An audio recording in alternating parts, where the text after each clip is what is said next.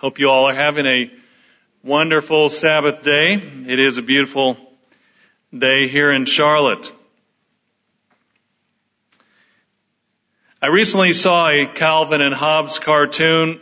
As you've heard from Mr. Ames, Calvin is this young boy who's very precocious, who gets also in trouble a lot, and who has a toy tiger named Hobbes. And he actually makes some pretty insightful statements about life, about modern life. In one of the cartoons I saw recently, Calvin is flopped on a chair watching TV, and the imaginary Hobbes walks into the room and asks what he's doing.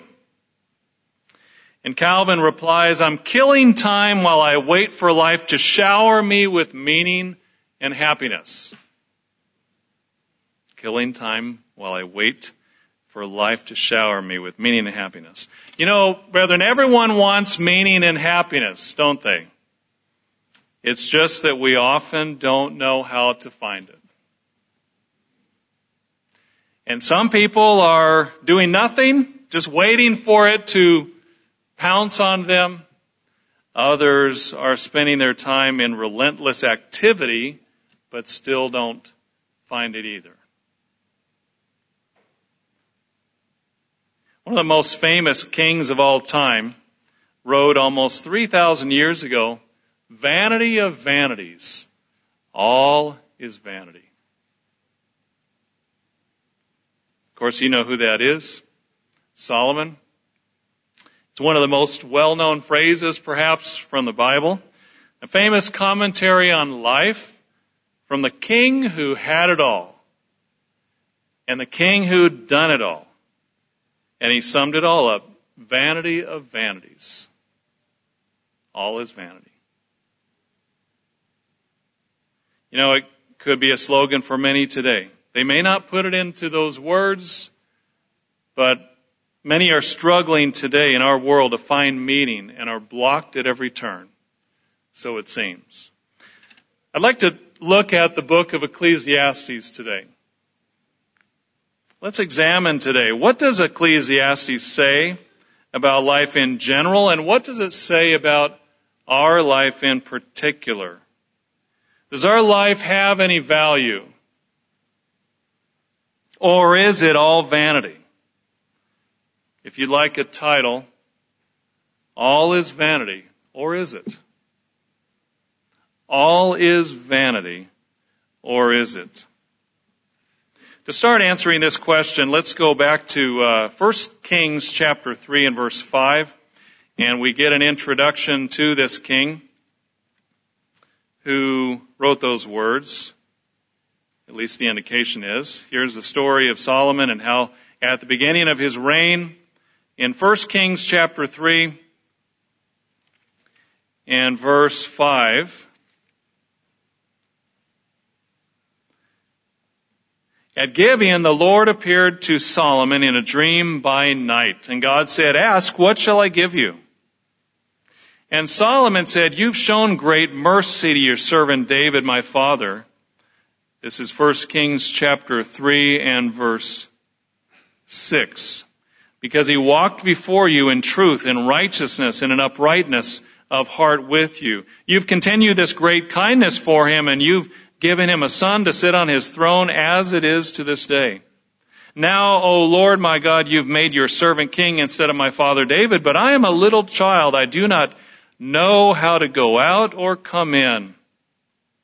And your servant is in the midst of your people, whom you've chosen, a great people, too numerous to be numbered or counted. Therefore give to your servant an understanding heart to judge your people, that I may discern between good and evil."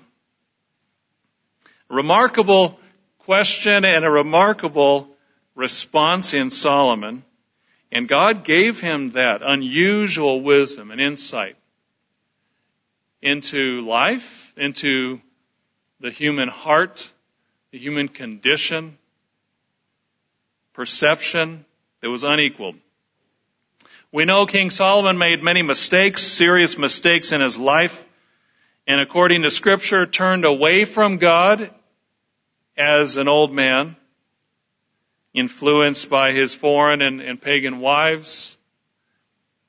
And his life ended, and we won't read it, but in 1 Kings chapter 11 and verse 4, it says, "So it was when Solomon was old, his wives turned his heart after other gods, and God was angry with him. And he died."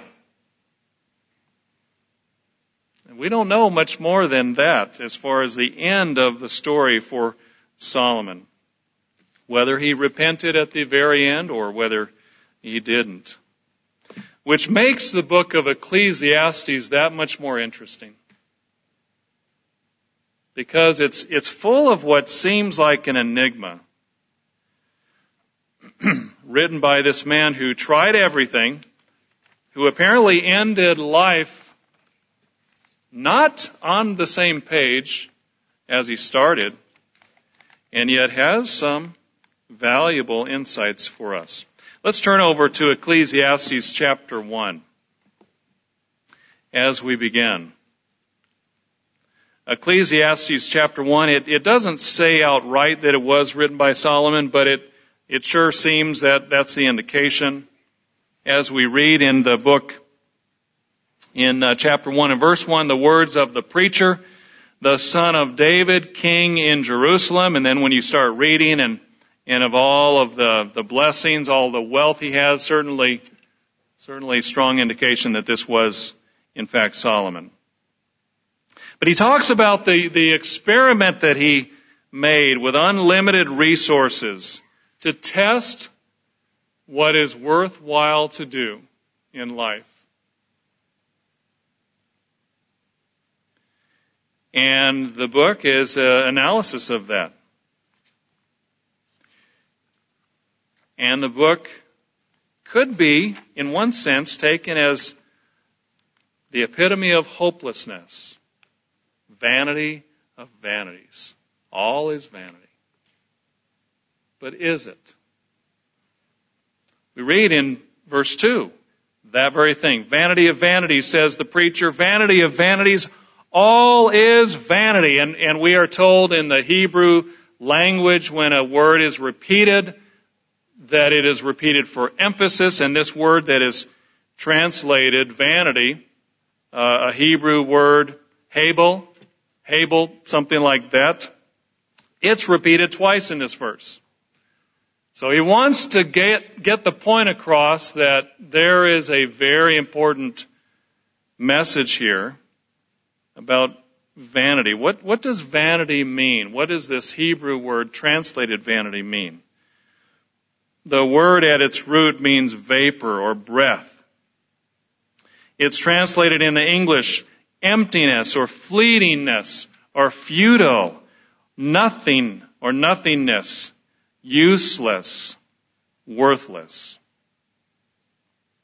So was Solomon saying here at the beginning of the book that all of human life, that the human experience is utterly worthless?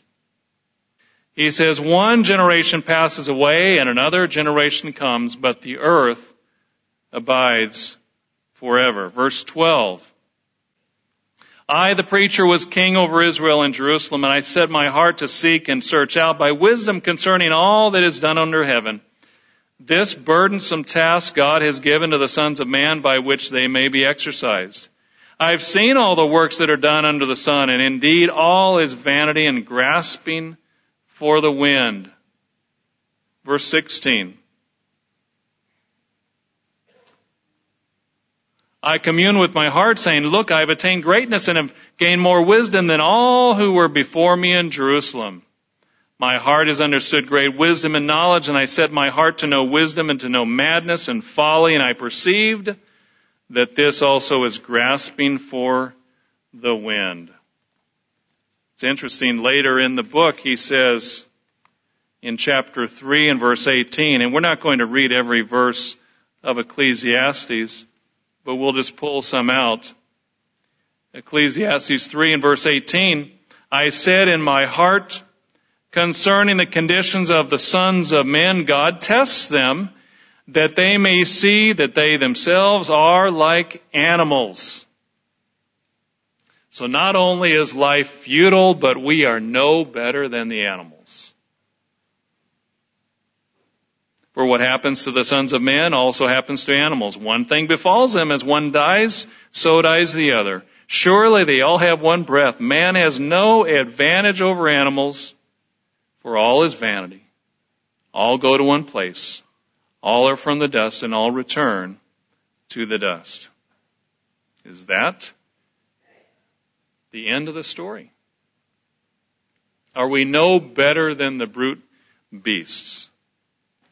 Or is there some hope in the midst of this short life that we have? Clark's commentary says some interesting things about this book. He says, in speaking of the book of Ecclesiastes, some fanatics have fallen into the extreme view upon reading that all here below was vanity. They have been so wrong-headed as to condemn everything as evil in itself. This world, according to them, cannot be too bitterly inveighed against, and man has nothing else to do with it but to spend his days in sighing and mourning. Is Ecclesiastes a book about hopelessness? Adam Clark says no.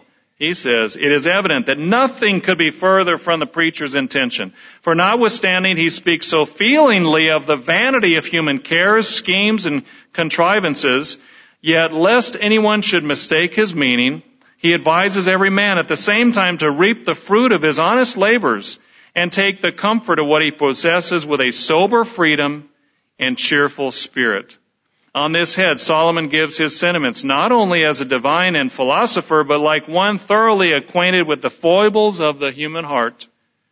It was not his design to drive people out of the world or to make them live wretchedly in it, but only that they should think and act like rational creatures.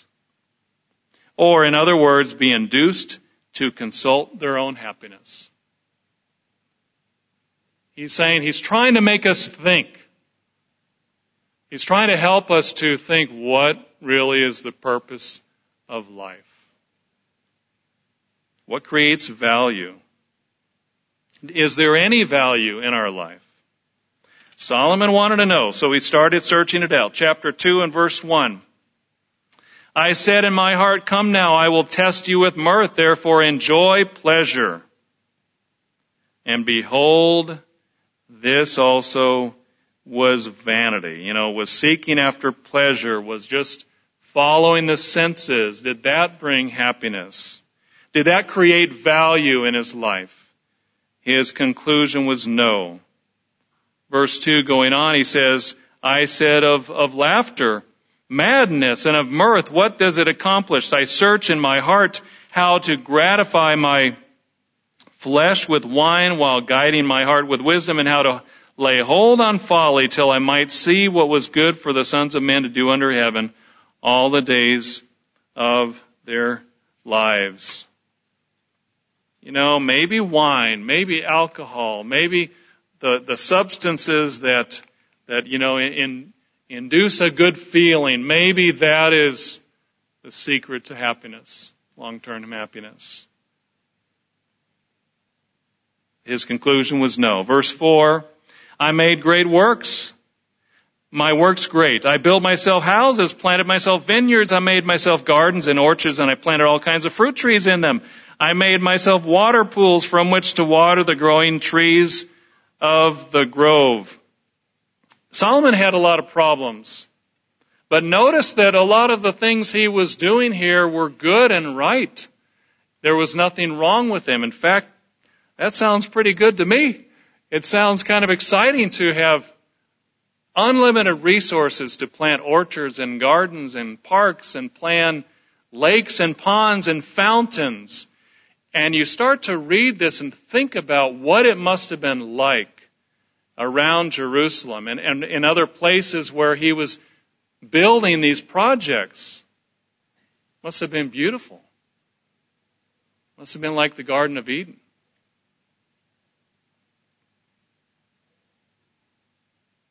I acquired male and female servants and had servants born in my house. Yes, I had greater possessions of herds and flocks than all who were in Jerusalem before me. I also gathered for myself silver and gold and special treasure of kings and of provinces. He was able to not just build orchards and plant gardens, but also build museums and gather artifacts and treasures from all over the known world. Jerusalem perhaps became a cultural mecca where people would come to see remarkable things. I acquired male and female singers, the delights of the sons of men, and musical instruments of all kinds. Can you imagine the greatest composers, the greatest musicians of the day? In verse 9, so I became great and excelled more than all who were before me in Jerusalem. Also my wisdom remained with me. Whatever my eyes desired, I did not keep from them. I did not withhold my heart from any pleasure, for my heart rejoiced in all my labor. And what was the result? We read this. We've read this many times. This was my reward from all my labor. I looked on all the works that my hands had done and on the labor in which I had toiled, and indeed all was vanity and grasping for the wind. There was no profit under the sun. After doing all these remarkable things, he said everything was valueless, worthless. It was like trying to hold vapor in your hands, like trying to hold steam in your grasp. You can't do it. And later on, he said not only did it not add value to his life, it made it worse. And he was so disgusted that he hated life. He hated life. Now again, let's think about what he was doing. We're not talking about marrying the foreign wives who turned his heart to idolatry. We're talking about these things. There wasn't really anything wrong intrinsically in what he was doing. And yet the sum total was they didn't add anything to his life. Again, what is the value of our life? What's the value of your life? We were born. We were given breath. We were given life. We began to cry. We began to crawl and eventually stand up and walk and grow and eat and grow some more. And yet if time goes on far enough, we get older, and eventually it is appointed unto all men once to die. That's the cycle. We go back to where we started. And what will our life have stood for when we get to that point? Will there have been any value in our life? Because we go out the same as we came in. Ecclesiastes 5 and verse 13. Notice what Solomon said. There is a severe evil which I have seen under the sun, riches kept for their owner to his hurt. But those riches perish through misfortune. When he begets a son, there's nothing in his hand. As he came from his mother's womb, naked shall he return, to go as he came, and he shall take nothing from his labor which he may carry in his hand. The kings of old, in the olden days, the pagan kings, they would have things buried with them, their favorite weapons, their favorite horse perhaps, their favorite wife perhaps. Not very good deal for the wife, don't you think? But they can't really take it with them. Solomon was saying, we go out of this life just like we came in. And what will we have accomplished? What will be the lasting value of our life? Solomon performed this great experiment, having unlimited resources. And when he was done, when he looked at them, they didn't give him any satisfaction. How does this relate to our time? Well, is our society not doing the same thing today? Are we not right now going through a time of so much affluence, so much wealth, unprecedented wealth? You know, we're not rich like Solomon. Don't get me wrong. I understand that. At the same time, most of us live with comforts that Solomon never dreamed of. At the touch of a button, we can control the climate in our home. We have plush carpets. We have soft toilet seats, you know, if we need them. We have indoor plumbing. We have comfortable transportation. We can travel. You know, you can even adjust the air for the driver's side separate from the passenger side so everybody's happy. We get food from literally all over the world. Think about it. In the last week, where did your food come from? I would venture to say that in the last week, we probably ate something. You probably ate something outside of the United States. Central America, South America, Asia, Europe. We have tremendous wealth and access to things today, don't we? And even scientists today are coming to the same conclusion that Solomon did. That we're frustrated because of the abundance of choices we have. Here's an article that came out some years ago by an individual named Barry Schwartz, entitled "When It's All Too Much" from Parade magazine. When people have no choice, life can be almost unbearable. As the number of choices increases, the autonomy, control, and liberation this variety brings can be powerful and positive. But if the number of choices keeps growing, negative effects start to appear. As choices grow further, the negatives can escalate until we become overloaded. At this point, choice no longer liberates us. It might even be said to tyrannize. Have you ever walked into the grocery store and stood in one of the aisles and been bewildered with all the choices? And finally come to the conclusion, just give me 2 or 3 and I'll be fine. I don't need 100 different choices. That's what he's talking about. He says it seems a simple matter of logic that increased choice improves well-being, but in fact the opposite is true. Respected social scientists tell us that increased choice and increased affluence have in fact been accompanied by decreased well-being. The American, quote, happiness quotient has been going gently but consistently downhill for more than a generation. In the last 30 years, a time of great prosperity, this was written in 2004, the proportion of the population describing itself as very happy has declined. The decline was about 5%. This may not seem like much, but 5% translates into about 14 million Americans. Not only that, but today as a society, more Americans than ever are clinically depressed. By some estimates, depression in the year 2000 was about 10 times as likely as it was in 1900. Think of the different lifestyle we have compared to 100 years ago. And yet depression is 10 times what it was back then. Accumulating evidence from psychological research indicates that the explosion of choice plays an important role. It seems that as we become freer to pursue and do whatever we want, we get less and less happy. And that was in 2004. That was over a decade ago.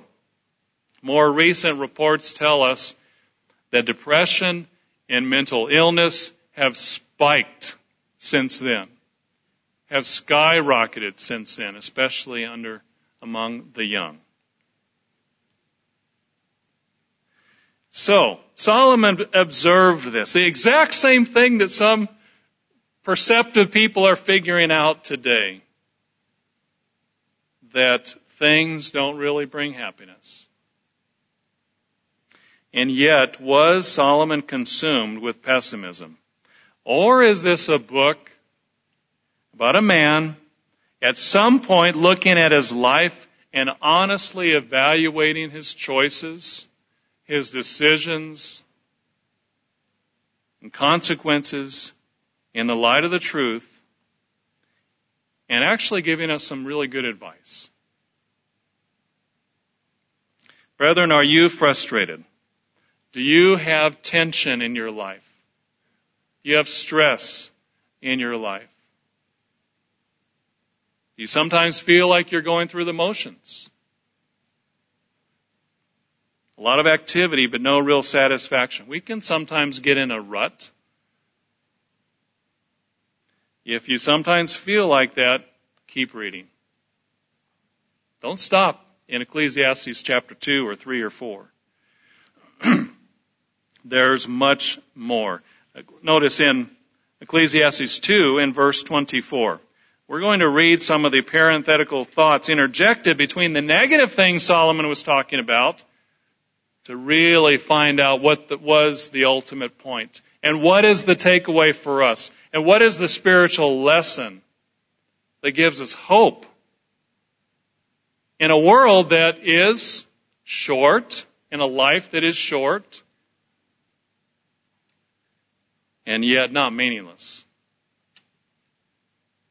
Ecclesiastes 2 and verse 24. What did he say? Nothing is better for a man that he should eat and drink, and that his soul should enjoy good in his labor. This also I saw was from the hand of God. Right after he talked about the futility of work and futility of life and how he hated life, he said, if we have our priorities right, if we're walking with God, if God is at the center of our life, if we're focused on the right thing, it can be wonderful. Life can be an adventure. Life can be a gift. Life can be a challenge. Life can be about growth and about learning and about growing and training for something much better. That's God's perspective on life.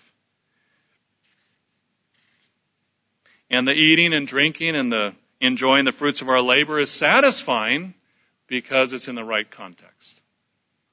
It's in the right perspective. Solomon also talked about the kingdom of God. Notice in chapter 3 and verse 10. He says, I have seen the God-given task with which the sons of men are to be occupied. He has made everything beautiful in its time. Also, he has put eternity in their hearts, except that no one can find out the work that God does from beginning to end. And that's kind of a hard to understand reading of this, clumsy translation. Let's read it in the Young's literal translation. He says, the whole he has made beautiful in its season, also that knowledge he's put in their heart, without which man finds not out the work that God has done from the beginning even unto the end. In other words, God has to put in our heart an understanding of why we're here. And that gives life meaning. An understanding that this is a training ground, that there is something that we're training for, we're preparing for. And the blessings of life can be enjoyed in the process. Ecclesiastes chapter 5 and verse 18. Here's another thing that Solomon said. Ecclesiastes 5 and verse 18. Here is what I've seen. It is good and fitting for one to eat and drink and to enjoy the good of all his labor in which he toils under the sun all the days of his life, which God gives him, for it is his heritage. As for every man to whom God has given riches and wealth and given him power to eat of it, to receive his heritage and rejoice in his labor, this is the gift of God. It's God's gift. God has given us life as a gift. You know, we can sometimes even feel guilty about enjoying life. But God has given us life. Life is a gift. Whatever time we have, whatever opportunities we have, it's a gift every day. We've had a couple of deaths here recently. And it reminds us that every day of life is a gift. He says in verse 20, "For he will not dwell unduly on the days of his life, because God keeps him busy with the joy of his heart." You know, there are some sad things in life that happen to us. But God wants us to be happy. He wants us to be filled with focus and joy. And giving us work to do helps us do that. Ecclesiastes chapter 7 and verse 1. Here's another observation Solomon made. He said, "A good name is better than precious ointment, and the day of death than the day of one's birth." Now, what a depressing thing that is. The day of death is more impressive than the day of birth. Well, if we understand the purpose of life, it makes sense. If we understand that this life is for a training ground to run a race and prepare, and at the end of life, when God says this individual, this Spirit-begotten individual is ready for my kingdom, and they've prepared well, the day of death is better than the day of birth. It all is depending on our perspective, isn't it? Death is an enemy. And yet when we understand what's coming, we are reminded that this is only a time of preparation. Verse 2, "Better to go to the house of mourning than to go to the house of feasting. For that is the end of all men, and the living will take it to heart." We're reminded when we go to a funeral, as we had for Mrs. McNaughton here just this past week, we are reminded about why we're here and the purpose of life and what's really happening and what we must be doing. Verse 3, "Sorrow is better than laughter, for by a sad countenance the heart is made better. The heart of the wise is in the house of mourning, but the heart of fools is in the house of mirth." Why? Because we're thinking about what we're doing while we're doing it. We're analyzing our life, and we're not just spinning our wheels. And we're preparing for eternity.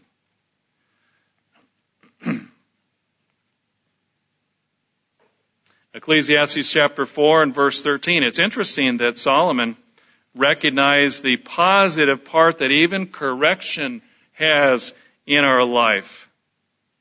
That it's bitter at first, but it goes down into the belly and we learn from it and we grow from it. And he said in Ecclesiastes 4:13, "Better is a poor and wise youth than an old and foolish king who will be admonished no more." Interesting statement when you think about who made it. Solomon. When did he make this statement? Well, we don't really know. But at one point in his life, he understood that no matter how long we live, we have to keep taking correction.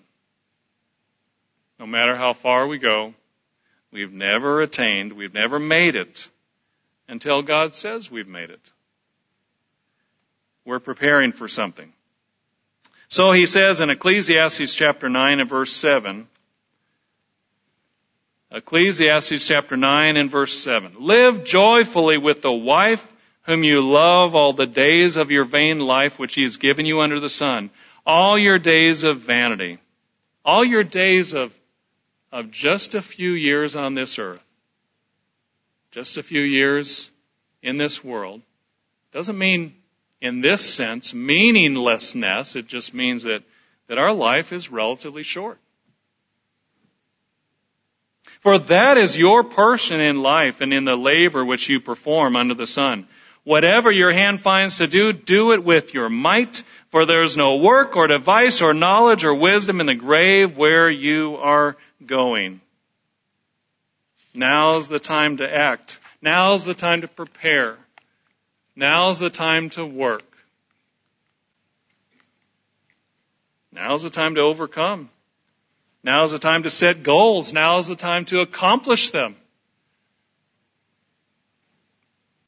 To use whatever time we have available and make the most of it. Ecclesiastes 11 and verse 9.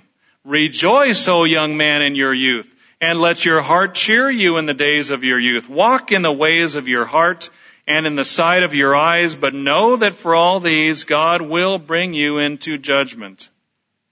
Therefore remove sorrow from your heart and put away evil from your flesh, for childhood and youth are vanity, are fleeting, are here today, gone tomorrow. Not necessarily meaningless, again, in this sense, but they're fleeting.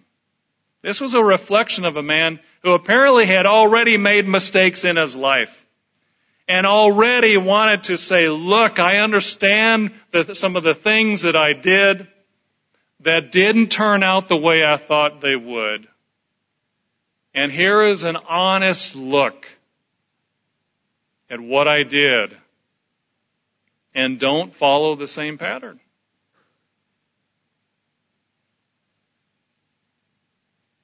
Physical life is temporary. It's vanity, here today and gone tomorrow. And the only way to live for fulfillment is to let God judge us along the way. 1 Peter 4:17 tells us that judgment is on the house of God today. That we are under judgment. That doesn't mean a court scene, doesn't mean that God is condemning us. It means He's our coach. It means He's evaluating us. It means He's working with us. Day by day, He's giving us tests. He's giving us our courses to run through. And when we don't pass a test, He lets us take it again. He works with us. But we must live within the confines of His law and His judgment. So what's the whole conclusion? If you sum up the whole conclusion of the matter, I know you're getting ahead of me. You know what it says. But why are we here on earth? What's our purpose? Is there a purpose? How do we live a productive and healthy and balanced and happy life?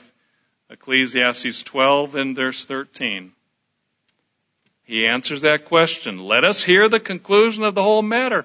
You know, what's the end point? What's the punchline? Why are we here? Fear God and keep His commandments, for this is man's all. The whole duty of man, I think the King James says. You know, the very thing that mankind wants to cast off, the law of liberty, the law that gives us liberty because it takes away the shackles of the consequences of sin. And yet mankind wants to cast that off. Our duty is to fear God and enjoy living life within the parameters of His law.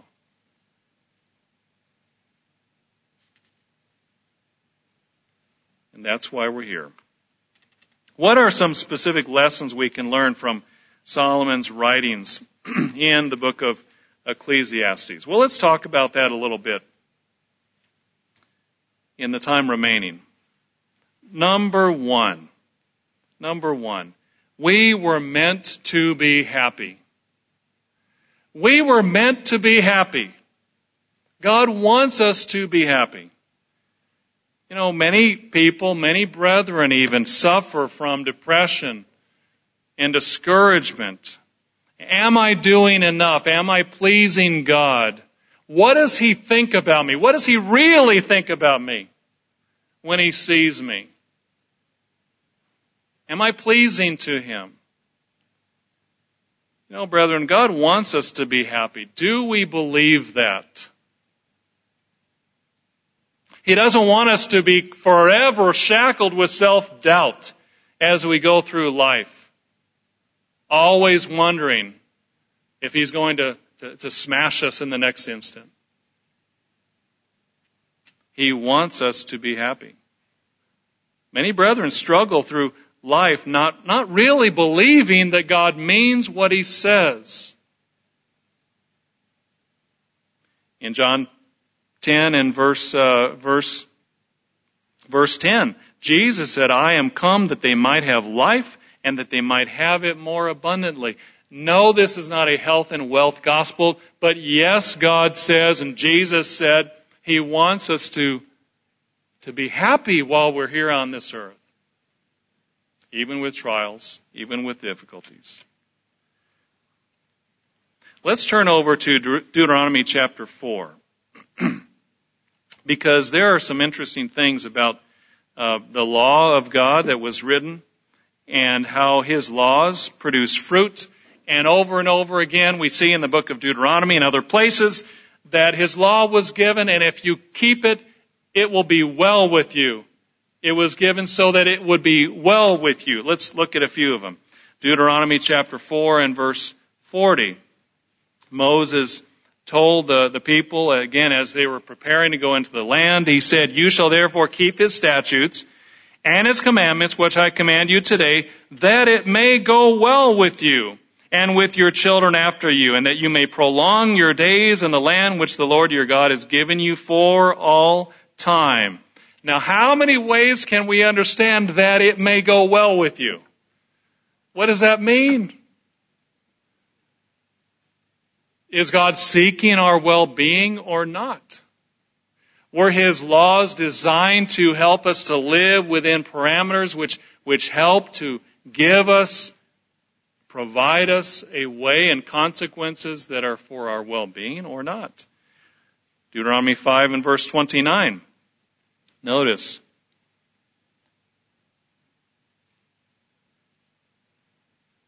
This is the Lord speaking, the Eternal speaking. I have heard the voice of the words of this people, which they have spoken to you. They are right in all that they have spoken. Oh, that they would have such a heart in them that they would fear me and always keep my commandments, that it may be well with them and with their children forever. You get the feeling that God is pouring out His heart. Oh, that they would just do what I said, because it would be wonderful. Does God want us to be happy or not? Deuteronomy chapter 6 and verse 24.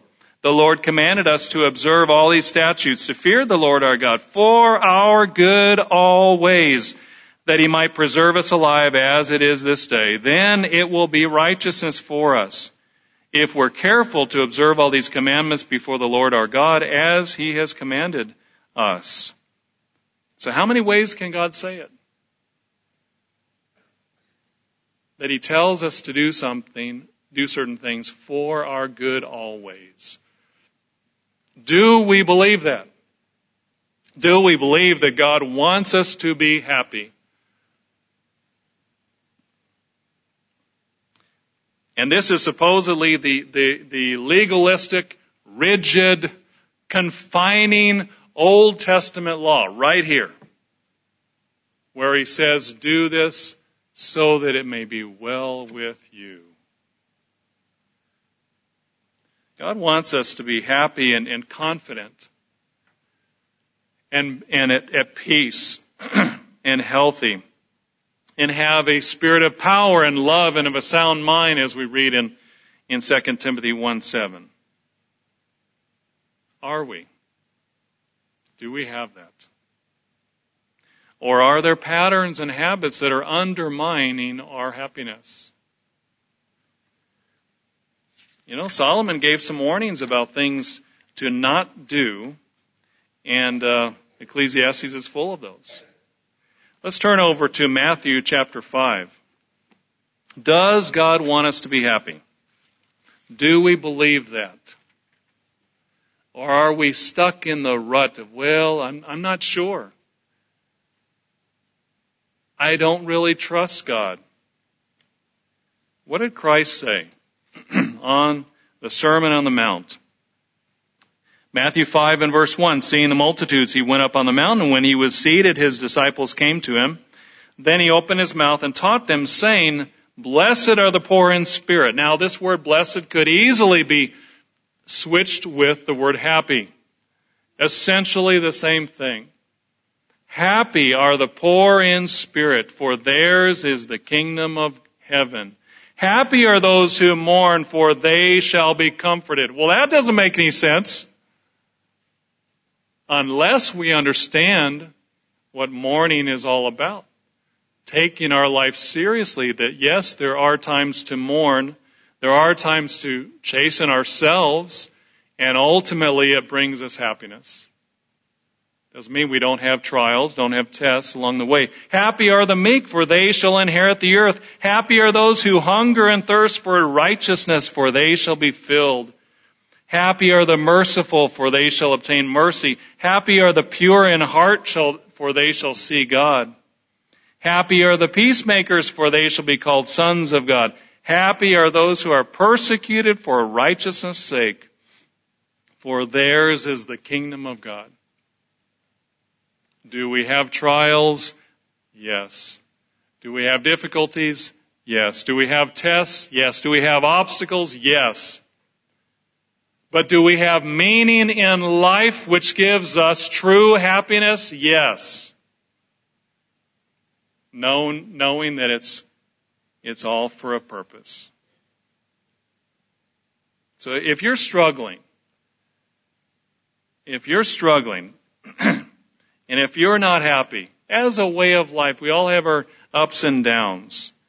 We need to tap into what God is doing and tap into how He feels about us and thinks about us and what He wants. He designed us to be happy.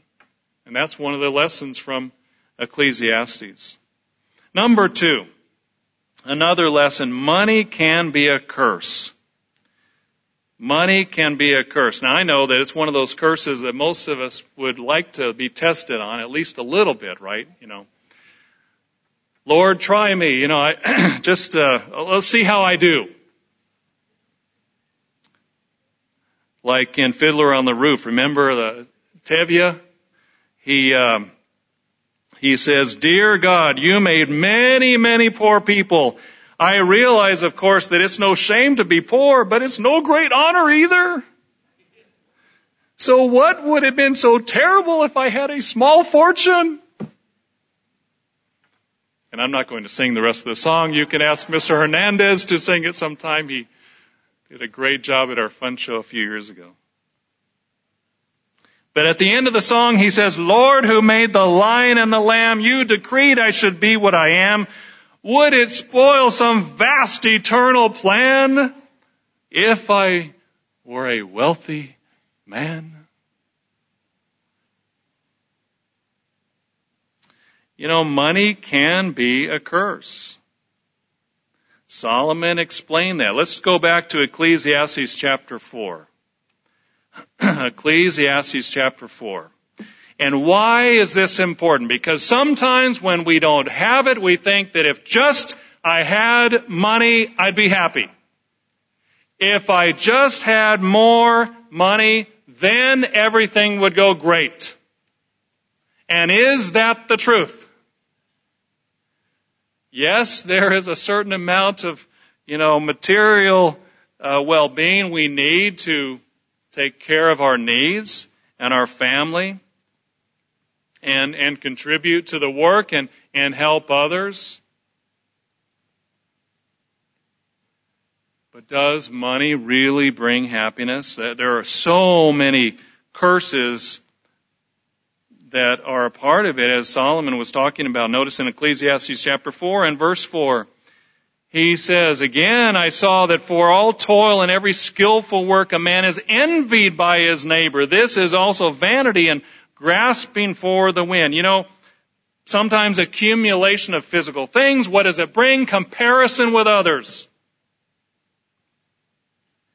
And so whether we have a lot or whether we have a little, we get focused on that. Who has stuff and who doesn't?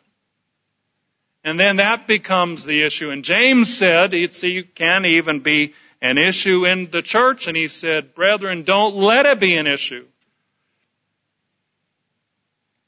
Material things come and they go. Do things change how we think about others? Do we give more respect to those who have more? Or on the other hand, the law said, don't be partial for the rich and don't be partial for the poor. Be impartial across the board. But do we judge others on what they have? That's something to think about. Humanly, that's something we do. But we have to guard against that. Here's another one, Ecclesiastes 5 and verse 11. It says here, Solomon said, when goods increase, they increase who eat them. So what profit have the owners except to see them with their eyes? We hear of sports millionaires who have to file for bankruptcy because they can't make their mortgages on their 5 different homes. The more money we have, guess what? The more expenses we have.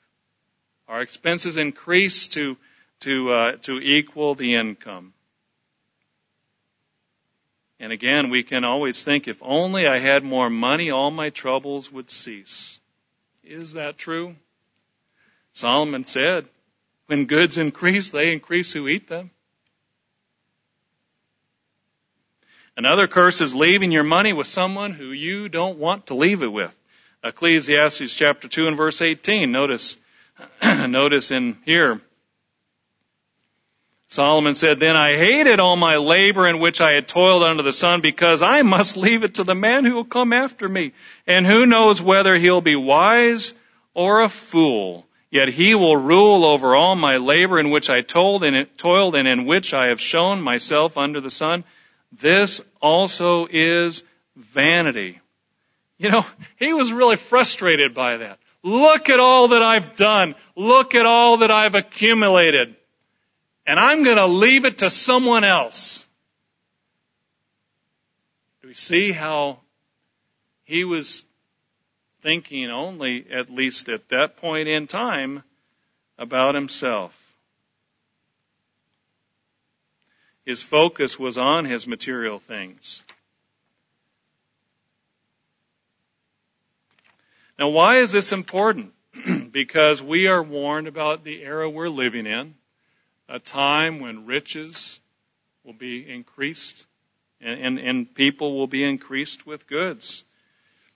And we must not let our focus be on them. Deuteronomy chapter 8 and verse 10. Why do we have material things? Yes, to feed our families, to take care of ourselves, to serve others. Are they just to serve ourselves? Of course not. And that was what Solomon was missing. What were they designed for? Not just to be accumulated, but to be used, to feeding others, to be serving and helping and serving God. Deuteronomy chapter 8 and verse 10. Notice, it says, when you have eaten and are full, then you shall bless the Lord your God for the good land which he has given you. We may not be wealthy, but I'm not aware of a whole lot of us going without meals. And if there is someone going out without meals, we need to know about it. And anyone who later watches this on recording, let your pastor know about it if someone is going without. But most of us haven't missed a lot of meals. We are fed. God provides for us. Do we have difficulty financially? Of course. But we have enough food on the table. And God says, when you have eaten and are full, you shall bless the Lord your God for the good land that he's given you. Beware that you do not forget the Lord your God by not keeping his commandments. Are we blessed? Are we full? Did we have a meal this morning? Did we have one at lunch? Are we going to have one tonight? Yes. So we are full. Are we keeping God in the center of the focus of who provides our needs? You know, our nation is not. Our people out there are not. And that's one reason why they're going to go into captivity. They are not seeking God and not appreciating the blessings they have. He says, lest when you have eaten and are full and have built beautiful houses and dwell in them, and when your herds and flocks and multiply and your silver and gold are multiplied and all that you have is multiplied, when your heart is lifted up and you forget the Lord your God who brought you out of the land of Egypt. Verse 17, and then you say in your heart, my power and the might of my hand have gained me this wealth. And you shall remember the Lord your God, for it is he who gives you power to get wealth. Now, brethren, you know, most of us may not think of ourselves as wealthy. But let's look at that in terms and in the context of what he's saying here. We all have a full stomach. We are rich, truly. Do we thank God for it? We must guard in our life to not let money become a curse, but always thank God for what we have. Money is a tool. It is a terrific slave, but a terrible master. And must not allow it to be a curse. Number 3, another takeaway from the book of Ecclesiastes. We must teach the next generation they have more value than just as consumers. Let me say that again. It's kind of long. We must teach the next generation that they have more value than just as consumers. We are a consumer society today. You know, it wasn't that long ago that when, I think it was after the 9/11 attacks, that our president at that time said the most patriotic, I'm roughly quoting, I can't remember exactly word for word, but the most patriotic thing you can do is go out and spend. Go out and spend money. Don't stop spending money. Why? Because ours is a consumer-driven economy.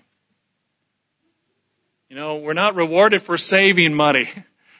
We have to keep spending it. Why? Because that makes goods need to be built, and that keeps people in jobs, and that keeps money traveling through the system.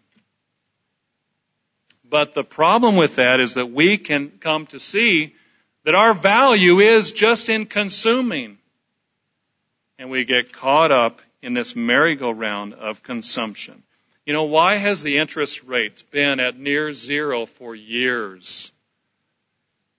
Because the government is desperately trying to get us to consume, get us to take on more debt, get more money flowing through the system. We must explain to the next generation they have more value than just consumers. It's easy to complain about young people today, how they're obsessed with their smartphones and their stuff. And we'll get to that in a second. But brethren, who raised the young people? Who's in charge of their upbringing?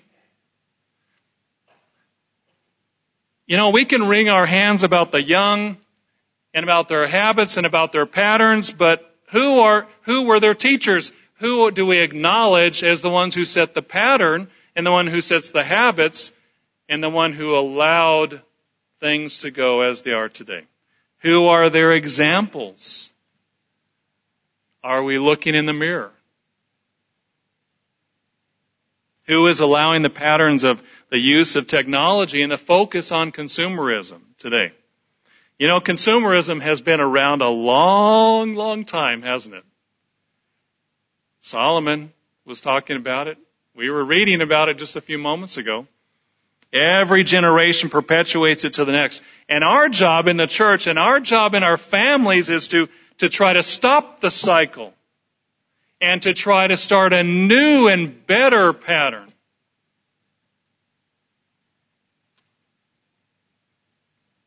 I'd like to talk just a few moments about the unique dangers of tech today to our young people. An article appeared in the September 2017 edition of The Atlantic just recently, entitled, "Have Smartphones Destroyed a Generation?" The subhead reads, "More comfortable online than out partying, post-millennials are safer physically than adolescents have ever been, but they're on the brink of a mental health crisis." You know, the interesting point of the article is that young people are spending less time out getting into trouble and out with their friends, more time at home, but the dangers are still there. And frankly, and we can think about all the dangers associated with the internet, and frankly, their mental health state is worse than it was just a few years ago. There's another writer, Matt Walsh, posted this article 2 days ago, August 3rd, 2017. And he entitled it, "Dear Parents, there is absolutely no good reason to buy your child a smartphone."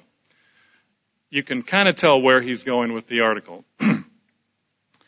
He said, "I was in the airport a few weeks ago, when I noticed an interesting scene. A mother and her young son, he looked to be about 9 or 10, were sitting on the seat across from me, both looking at their phones. Mom apparently was having some trouble with the reception on hers, so she asked to borrow her son's phone. He gave it to her, and that's when she asked a rather shocking question. 'What's your passcode?' Not only did this prepubescent child have a phone, not only was it password protected, but his mom didn't even know the password. Could there be a better illustration of modern parenting?" I thought of this exchange when I read the article just published in The Atlantic, the one I was referring to a moment ago, arguing that the current generation of adolescents are being destroyed by their iPhone addictions. We've all heard these arguments before, but seeing as we haven't done anything to fix the problem, we probably need to hear them again. As the author explains, kids today are isolated and antisocial. They don't do anything but stare at their phones all day. They're lethargic. They're unhappy. Rates of adolescent suicide and depression are skyrocketing, and it is not a coincidence that this spike has occurred in direct correlation with smartphones becoming a household item for kids. Now, please understand, I'm not against smartphones. I have one. It's in my pocket right now. And given the right parameters and given the right instruction and given the right restrictions, they're a great tool. But as the author is explaining, even adults have a hard time controlling these things. So how possibly can our children? He says this, "I don't fully understand the psychology of it, but it's clear that there's something about the world behind the screen that sucks us in and dominates our lives. The pull is almost magnetic. It requires an immense amount of discipline to properly regulate how much time you spend in this realm. I have to be here for my job, and it's often difficult for me as an adult to know when to put the phone or laptop down and return to real life. Most nights I tuck it all away and do something else with my time, but there are nights when I pick up my phone just to check one thing, to respond to an email, to post something on Facebook, whatever, and next thing you know, it's 3 hours and 18 YouTube clips later, and I feel like I've spent the entire evening in a coma. Can I expect my children to resist the urge to become screen-obsessed robots if I can barely resist it myself?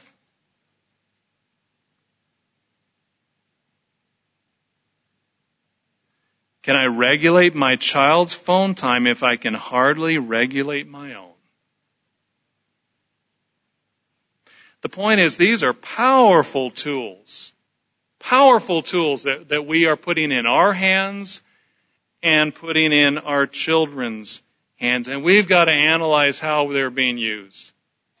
Not just complain about how the younger generation is using them, but look at ourselves and teach them restraint And maybe even understanding that there are certain ages where kids don't need a phone. They're not ready to drive. They're not ready to have a phone.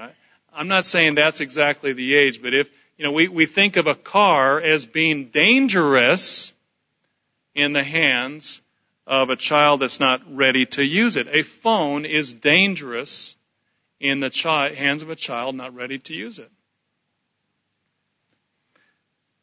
He ends it squarely where it needs to end by looking at the motivation of parents. He says, well, perhaps that answers my earlier question. Parents enlist smartphones as a form of daycare, so they don't have their own Facebook or Netflix time interrupted. We want our kids to be zombies because zombies are easier to deal with until they start feasting on human flesh. He added that. I think that's a joke. The fact that it robs them of their childhood, obliterates their social skills, steals their joy and vigor for life, exposes them to every form of sexual debauchery known to man, is a price worth paying. At least it gets them out of our hair for the moment. We've got other things to do. Well, not things to do, but websites to visit, links to click, videos to watch, things, likes to count. Of course, our children are zombies. They're being raised by them after all. Ouch. As parents, how much are we really engaged at being engaged with our children? Or do we want to escape from them? And are we using tech to do that? And are we setting the same patterns? And they're not yet capable of enforcing the discipline on themselves, much less than we are. As of several months ago in the United States, there are more than 180 million smartphones. Over a half or 2/3 of our population, reportedly, that's the number of smartphones there are in the United States. Today around the world, there are between 1 and 2 billion smartphones at use. By 2020, there are expected to be 6.1 billion smartphone users, an explosion of these tech machines. Now think about it. What was the result of Solomon's experiment? The obsession with taking in whatever the eyes see without regulation, never requiring any hold and any stop of anything that entered his eyes. He took it. If he saw it, he took it. The end was he hated his work. He hated life. What are the results so far of this grand experiment of having push-button access to everything through these devices? So far, a spike in the number of people, especially young people, who have wound up hating their life.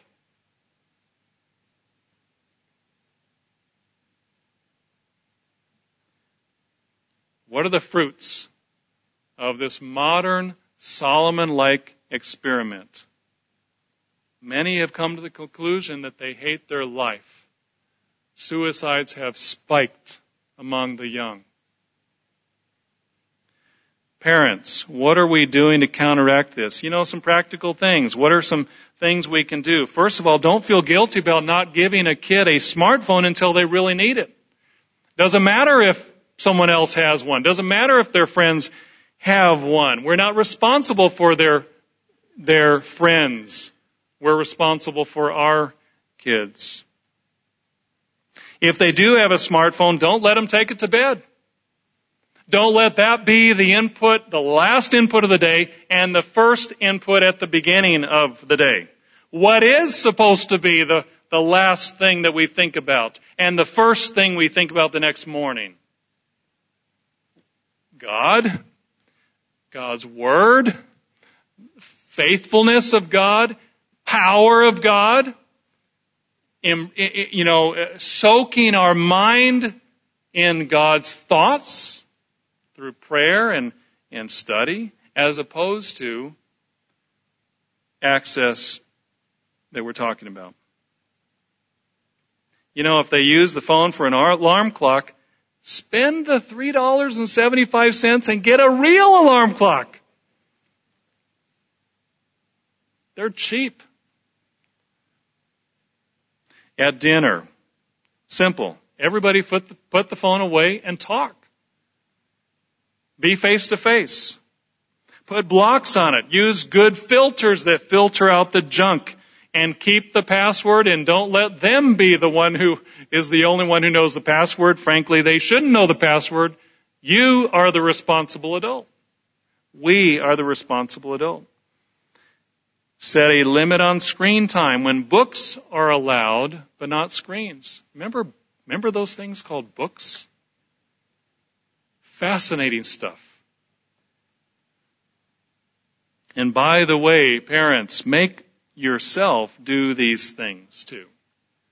It won't stick if we're not doing it ourselves. Let me speak directly to young people, and I use that term loosely. Young people is anyone who is engaged in this popular culture of using tech in this modern world and facing the struggles of controlling this technology. Self-monitor. Self-monitor. Be conscious of how it makes you feel when the screen time is excessive. Analyze your thoughts. Understand the economic engine of advertisers is not out for your well-being. They are out to make a buck. Learn to understand how they work, how they prey on your senses, on your feelings. Learn to be perceptive and recognize the lies they tell. I heard it in advertisement this morning. I was listening to music on Pandora, working on this sermon. I kid you not. This was about iPhones. The man says, "What's better than iPhone 7? iPhone 7 on Sprint." The woman says, "That makes me happy." Things do not ultimately make us happy.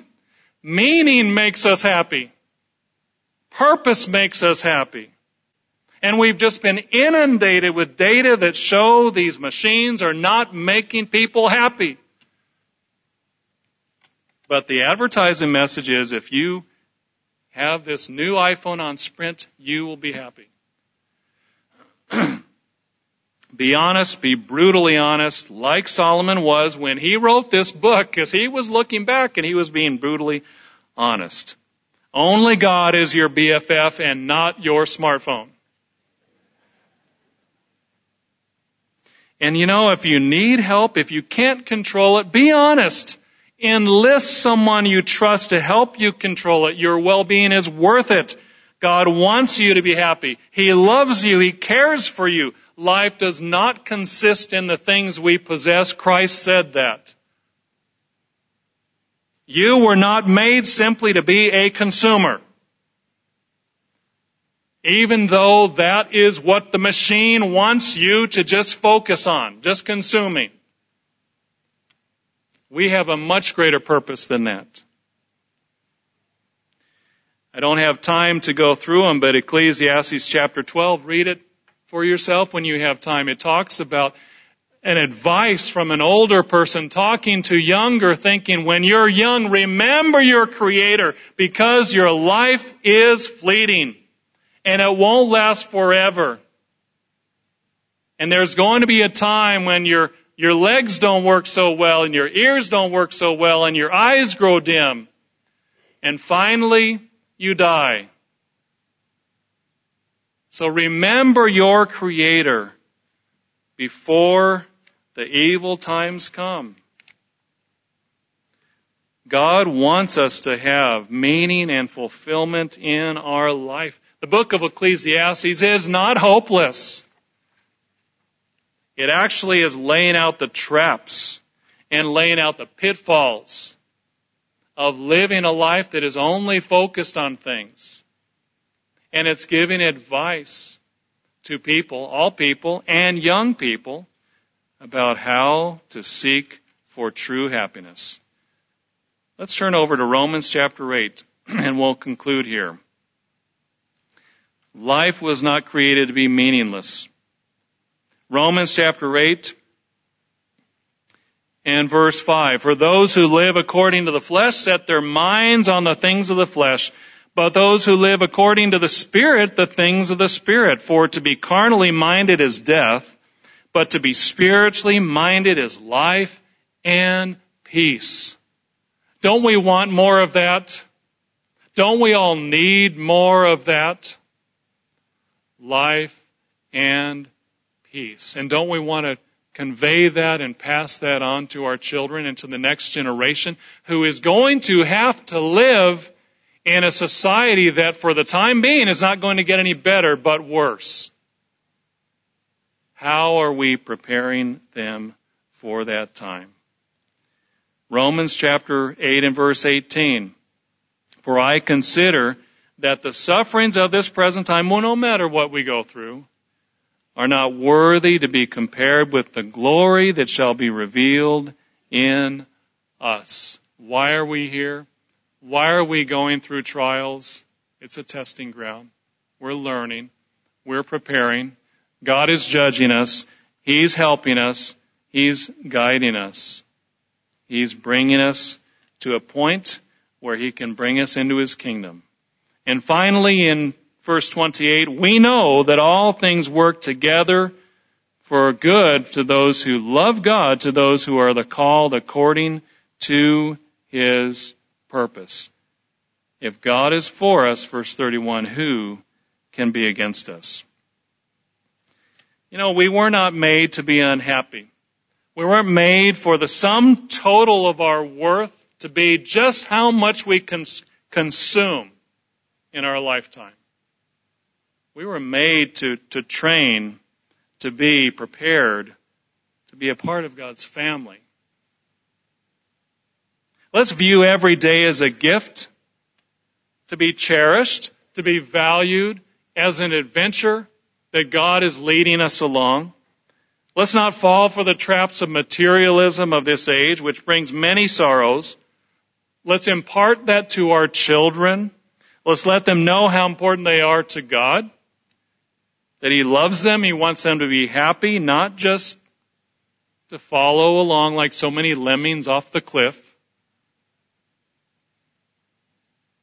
But there are cause and effect rules that work in life. Let's seek God's presence in our life, because all is not vanity unless we turn our backs on God.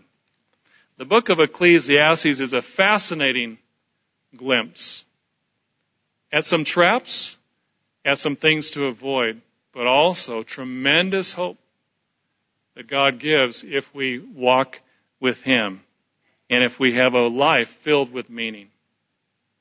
That is the message. If God is at the center, that is the message of God, from God, for us, from the book of Ecclesiastes.